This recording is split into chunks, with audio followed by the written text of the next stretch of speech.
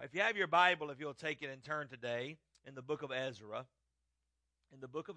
chapter 10.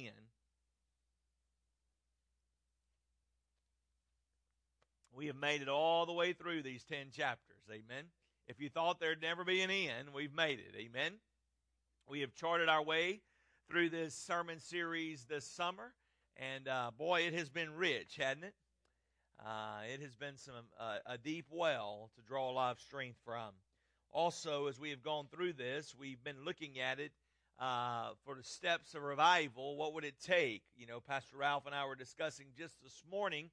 If you look up the word revival in the dictionary, it'll say things like a series of meetings with great preaching. It may say something like a set time, to hear from God or something of that nature. But what it really doesn't define is what the real definition of revival is. I think the great revivalist Vance Havner put it this way. He said, it's the church falling in love with Jesus all over again. Gypsy Smith, the revivalist, put it this way, days of heaven on earth. Why are we not experiencing that? And I believe it's because a lot of times we have found a substitute. We have substituted it. Because the thing about hearing from God and a mighty move from God is that it's hard work. It's sacrificial, and it costs us something. Matter of fact, if I had to give you a title for this sermon today, I would title it Counting the Cost. Because before you purchase something, before you go on vacation, before you take a new job, before you college students decided, am I going to go to LC? You counted the cost, and you said, can the sum of that equal victory for me? And then when I do obtain the victory, is the victory worth the cost? Is the victory worth the cost? TJ was talking earlier in worship just about how we want to throw our hand up and say, boy, there's nothing I can do for that child. There's nothing I can do for that marriage. There's nothing I can do for this job. There's no way. And many times it is a way, but it just costs a lot. Amen. And when we look at the revival that broke out, that turned a nation around in this passage of Scripture, we find out that it cost a lot. That it was a costly investment for the Word of God to revive in the land of Israel. Now, you may remember at the beginning of this book that the children of Israel were living in bondage. They were living under a pagan king. They had been there for 70 years, but God raised up a man named Cyrus who said, I want you to go back and be able to worship your God. I want you to go back and be able to worship your God. They had eradicated the worship of God in every sense of the way. Kind of like it is today. The worship of God has been just about expelled everywhere except in His church. And what the world has been trying to do is to force the church back in the box, to force the church back in the walls of sheetrock. Because inside the sheetrock walls, it's insulated, and they can't make a difference. Just yesterday, Brother Mike, on the way back from one of our excursions on the men's trip, was telling me about a 90-something-year-old man who had been an alcoholic all of his life, and he received Christ as his Savior. And God saved him sober in that instance. And then just a few moments later, a few days or weeks later, his wife, who was of the same generation, same age, came to him, who was also a Jehovah's Witness, came to him and said, what happened to my husband? Transformation. You see, when a life has been transformed by the power of the gospel of Jesus Christ, by the power of the life of Jesus Christ, all of a sudden, it puts off an odor. It puts off a fragrance. Matter of fact, Paul, writing in the church of Corinth, put it this way: for those who are being saved, it is the fragrance of life. But to those who are perishing, it is the stench of death. So when those who are walking in a state of revival, a life of victory, are walking through the streets of our city and they encounter somebody who is perishing and has never known the salvation grace of Jesus Christ, all of a sudden it's a foul odor they're putting off. And that's why the world is trying to force the church back inside the sheetrock, because the world thinks we stink. Is anybody picking up what I'm putting down? But all of a sudden, when you come across a believer, whether they're from Peru or another nation or across the city or across the street, all of a sudden, the Holy Spirit in you identifies with the Holy Spirit in them, and boom, just like that, it's a cataclysmic event where the Holy Ghost of God takes over, and I mean, it just smells good, doesn't it? It's the fragrance of life. And so we live in a state where our world is in a position where we need the power of God. We need revival. We need God to move. But the problem is, it costs us something. We're wondering why our country isn't experiencing a move of God, and we say, God, how long will it be like this? Lord, how long will we have to walk through these conditions? What God is looking for is some man of God, some woman of God, some college student, some high school student, some junior high student to rise up and say, I'm in love with Jesus and I am unashamed of the gospel of the Lord and Savior Jesus Christ, for it is the power of God unto salvation. Amen. The crazy phenomenon is driving everybody absolutely insane is the Trump phenomenon. And whether you like him or hate him or love him or whatever you want about him, why is he rising to this level of popularity? Is it because he had The Apprentice? No. Is it because he owns the beauty pageant contest? No. Is it because he's a billionaire? Well, he has a bigger microphone, amen. But I'll tell you the reason why. Because he's just speaking about a lot of things that has been driving people crazy forever. And people are saying, I've been wishing for a long time somebody would say stuff like that. Whether you like him or hate him, I mean, it's just where it's at. And what the church... Listen, all the other politicians, they'll tell you what you want to hear, but what our world needs today is hot-hearted saints of God that are willing to rise up and declare, this is the way, walk you in it. At the cross, if you'll bow your knee, where the blood was shed for you, you will have victory through Jesus Christ. Why don't we do that? Because it cost us something. It cost us something. It cost us something personally. You remember last week, as they were preparing for revival, they'd been having this really nice sanctuary for 60 years, but yet no power of God was there. Because buildings don't bring power. Can I say it again, church? Buildings don't bring power. We think, oh, if we just had a bigger building, we could see the power of God. I remember as a boy, a transformational moment in my life, and we were revisiting this weekend, there was one old crazy man of God who took an old dance hall and turned it into a revival center, and there was nothing fancy about it. It was matter of fact, it was a picture of poverty. But the power of God would fall upon that place. And as a young boy, I remember my dad dragging me to camp meeting, amen. It's where you just grab a hold of God and say, Lord, we need you. And what we're looking for today, God's not looking for a big sanctuary. God's looking for a broken people who are willing to get down on a bended knee and say, Lord Jesus, I need you. Lord, I've counted the cost and you're worth it. You know why you don't buy that car? You know why you don't buy that car? Because you realize it's not really worth it. I told my wife this. We've been looking for another home because for some reason we've outgrown it, amen. And, it's tight in every corner in our home. And just the other day we was driving down the road and I said, I know we need a new home. I know I want a new home. But you know what? I really don't want to let go of our down payment. And I think about that, amen. That's why the world loves us to use plastic and write checks, because you don't feel it. But when you let go of cash, when the cash leaves your hand, it's easier to count the cost. Are you with me? And I'm like, I know we need it. And so what? I'm just torn.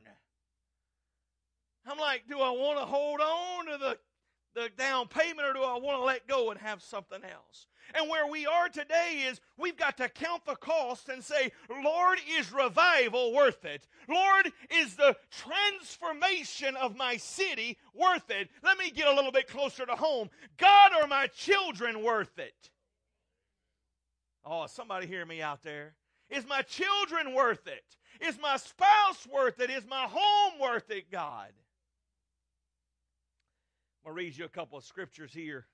We unpacked chapter 9 last week, and they examined and they realized that there was a problem because there had been a bunch of intermarrying, and in the Old Testament that was a huge problem. God had completely commanded them not to do that because they began to intermarry and pick up other gods.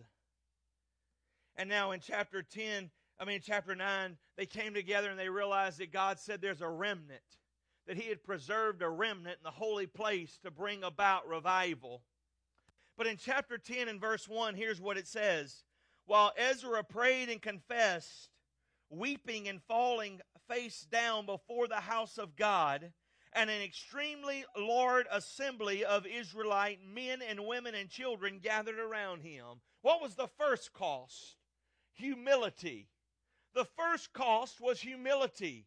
That the man of God had to be willing to go through the process of separation for consecration. The consecration, it means something set aside to glorify God. The consecration of act of worship and those things. Talking about sacraments and those things, they'll say, well, the Catholic Church especially, that's been consecrated. It's been set aside to be given back to God. And so the first thing that had to happen was that Ezra realized that in the throng of the assembly of people, that he realized, you know what, if I want to see revival break out, if I want to see the restoration, let's get a little bit closer to home, because that's the real word we're looking for. That's the title of our sermon series. God, if I want you to restore my home, if I want you to restore my reputation, Lord, if I want you to restore my marriage, then Ezra had to be willing to get up in the midst of the assembly and say, I am willing as the head man to be separated, to be consecrated back to God. It says there was throngs of assemblies there, but nobody else was repenting. Only Ezra was. What was the cost? Snickering, sneering. Who sent this old fuddy-dud over here? We've got this brand new sanctuary. 60 years old now, but it's like brand new because it's never been used. We've got all this stuff, and now we get some old radical old man who's in here trying to tell us, doesn't he know the times have changed? Doesn't he know things have changed since we went into Babylon? What's this old man talking about? And that old man Ezra rose up, and he didn't care though none going with him. Are you out there, church? He was moving forward. It wasn't about his sister or his brother or his spouse or his children. It was about Ezra individually being consecrated for the glory of God. I'm telling you, there is hope in America today, and the hope is in Jesus Christ. But the hope in Jesus Christ will only come when we, as individual men and women of God, leaders of our community, leaders of our home, leaders of our classroom, leaders of our team, will rise up and say, I am willing to be consecrated. You may remember the athlete that drove everybody crazy, Tim Tebow. Isn't it amazing that if you get out on the field and you stand up for God and you honor God, just honor God, just single yourself out to be consecrated back to God, to say, Lord, I just want the whole world to know. I'm not trying to make the whole world do what I'm doing, but Lord, I want to be consecrated for you. I want to be separated for consecration. All of a sudden, that's craziness. But now all of a sudden, if you want to change your genitalia and you want to become somebody else, all of a sudden, that's heroic. Matter of fact, we will give you a whole TV show about you because it's courageous to be separated for carnality is courageous. To be separated for godliness is insanity. Ezra rose up. You know what's driving them all crazy now is Chip Kelly said, I just think there's a little bit of potential in that boy. I think there's a little bit of potential in that boy. I think we're going to just call him back up and see what we can do.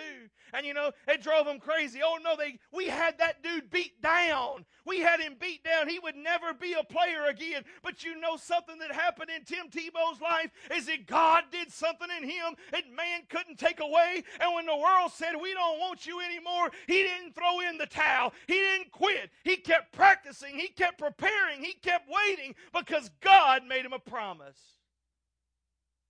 And one day this old crazy coach said, I believe we'll just give him a shot. And they're like, oh my goodness, we had that dude beat down.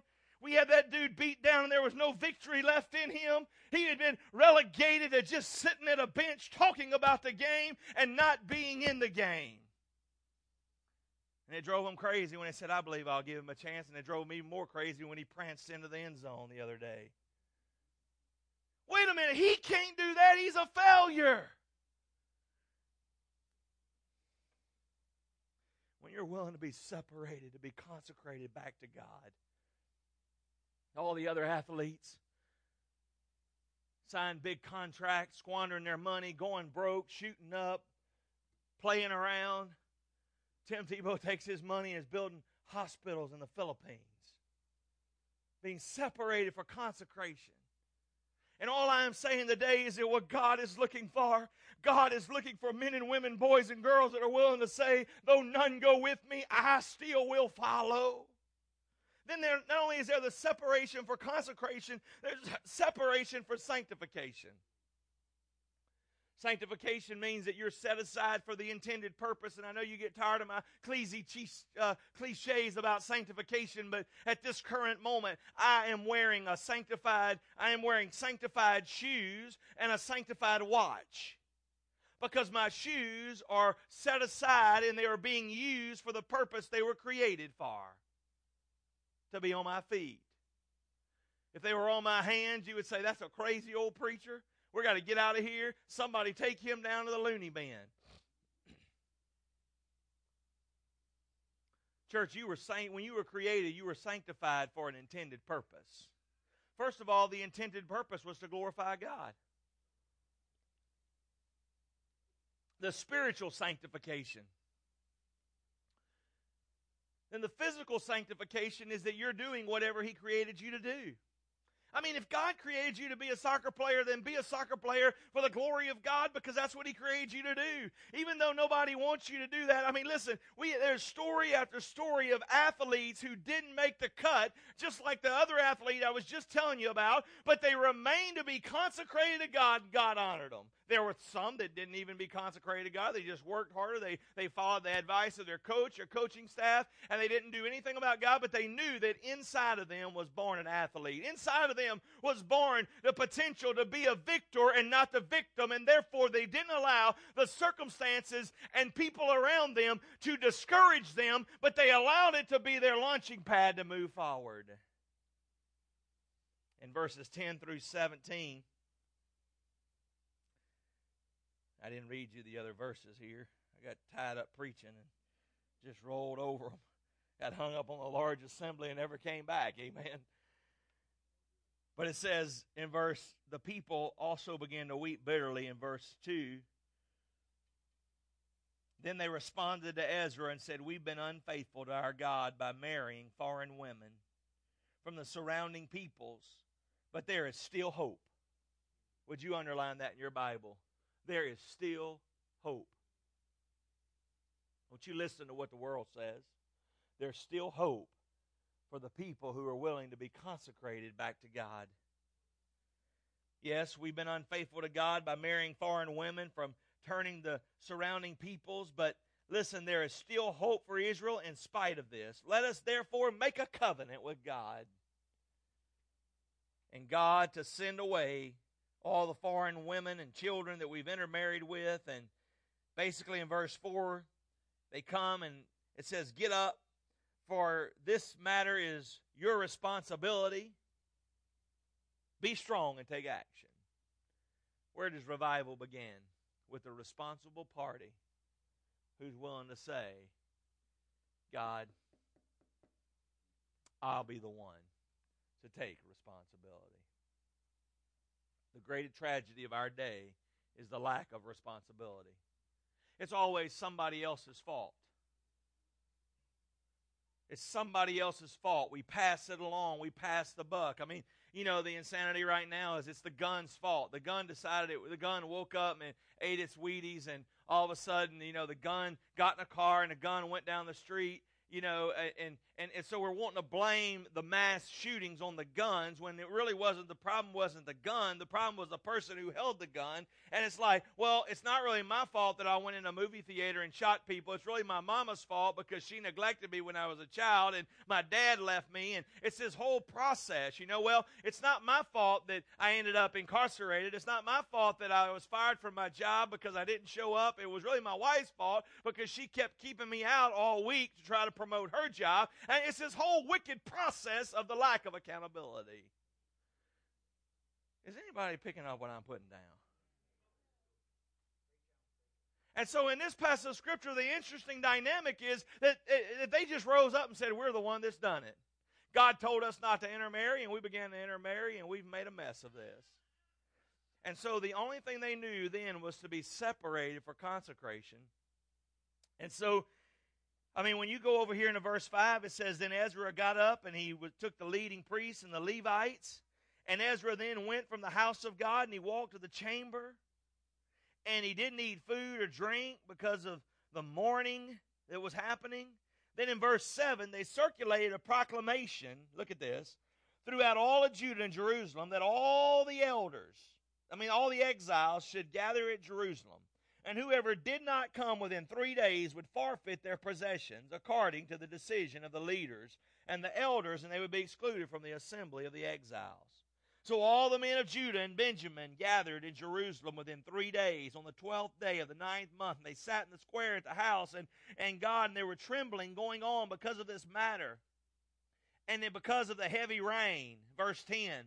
Then Ezra said, don't be unfaithful anymore by marrying foreign women and adding to Israel's guilt. Therefore, make a confession to the Lord, God of your fathers, to do his will and separate yourselves. Separate yourselves from the surrounding people. Then all the assembly responded with a loud voice, yes, we will do what you say. But we don't have the stamina to stay out here in the open. This isn't something that can be done in 1 day or two.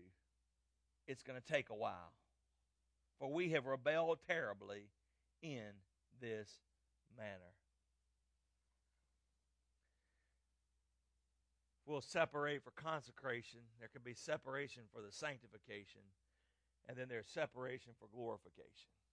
That God would be glorified again. That God would be glorified. You remember last week we talked about undamming the wellhead, that the water might begin to flow again. Church, that's where we are. That's where we are. We need to get to the place where the water can begin to flow. So what was their sin? Well, their main public sin was that they had intermarried. And so under the Old Testament law, now stay with me and hear this clearly. Under the Old Testament law, they intermarried, and so in order to repent of that, they had to separate. They had to separate and go back. They had to go back and begin to restore under the law what God was doing and what God was saying. Now, I know what you're thinking, especially if you're watching at home or something. You're thinking, well, the pastor just gave me a right to divorce my spouse so I can get right with God. Well, if you were in the Old Testament, you probably could have. That's what they did. But in the New Testament, it says as long as the unbeliever is willing to live with the believer, then you have to stay with him and let your chaste conduct may lead them to Jesus. But the picture here is that we have to be willing to separate from whatever it is that has caused the barrier between us and God. The barrier. What is the barrier? I don't have to rattle off a list. You already know it. It's that thing you struggle with. That thing that controls your money. That thing that controls your time. That thing that controls your talent. That thing that occupies your thoughts, that occupies your mind. That's the thing that's keeping you from being able to glorify God. The reality was they rose up and were faithful. They rose up and they were faithful. And they began to repent. They began to repent. Now the reality of it is that you can't, as the old country preacher said, you can't sow wild oats and pray for a crop failure. Because once you do something, with every action, there's a reaction. There's the consequences of it. Now, what is God wanting to do in your life? God's wanting to use you as a catalyst for something great. God's wanting to use you to make a difference. God's wanting to use you, young people, at your new school, in your new grade, players on your new team, in your new city, at your new job, maybe with a new child, maybe in a new state. God's wanting you to be the catalyst.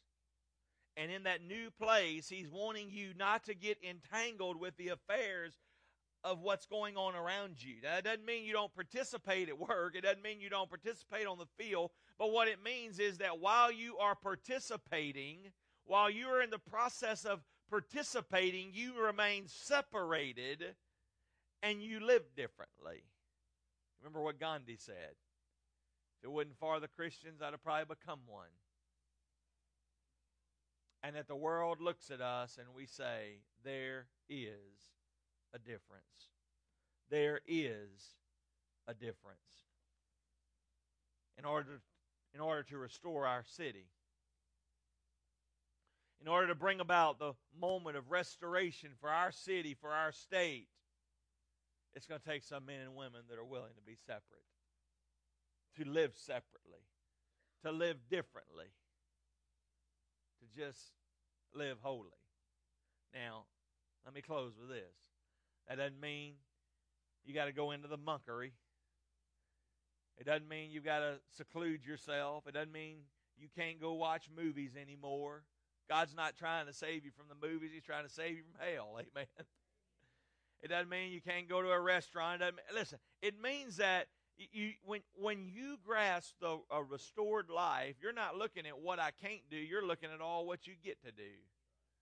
You get to diffuse the fragrance of God, which is the fragrance of life, everywhere you go. Amen.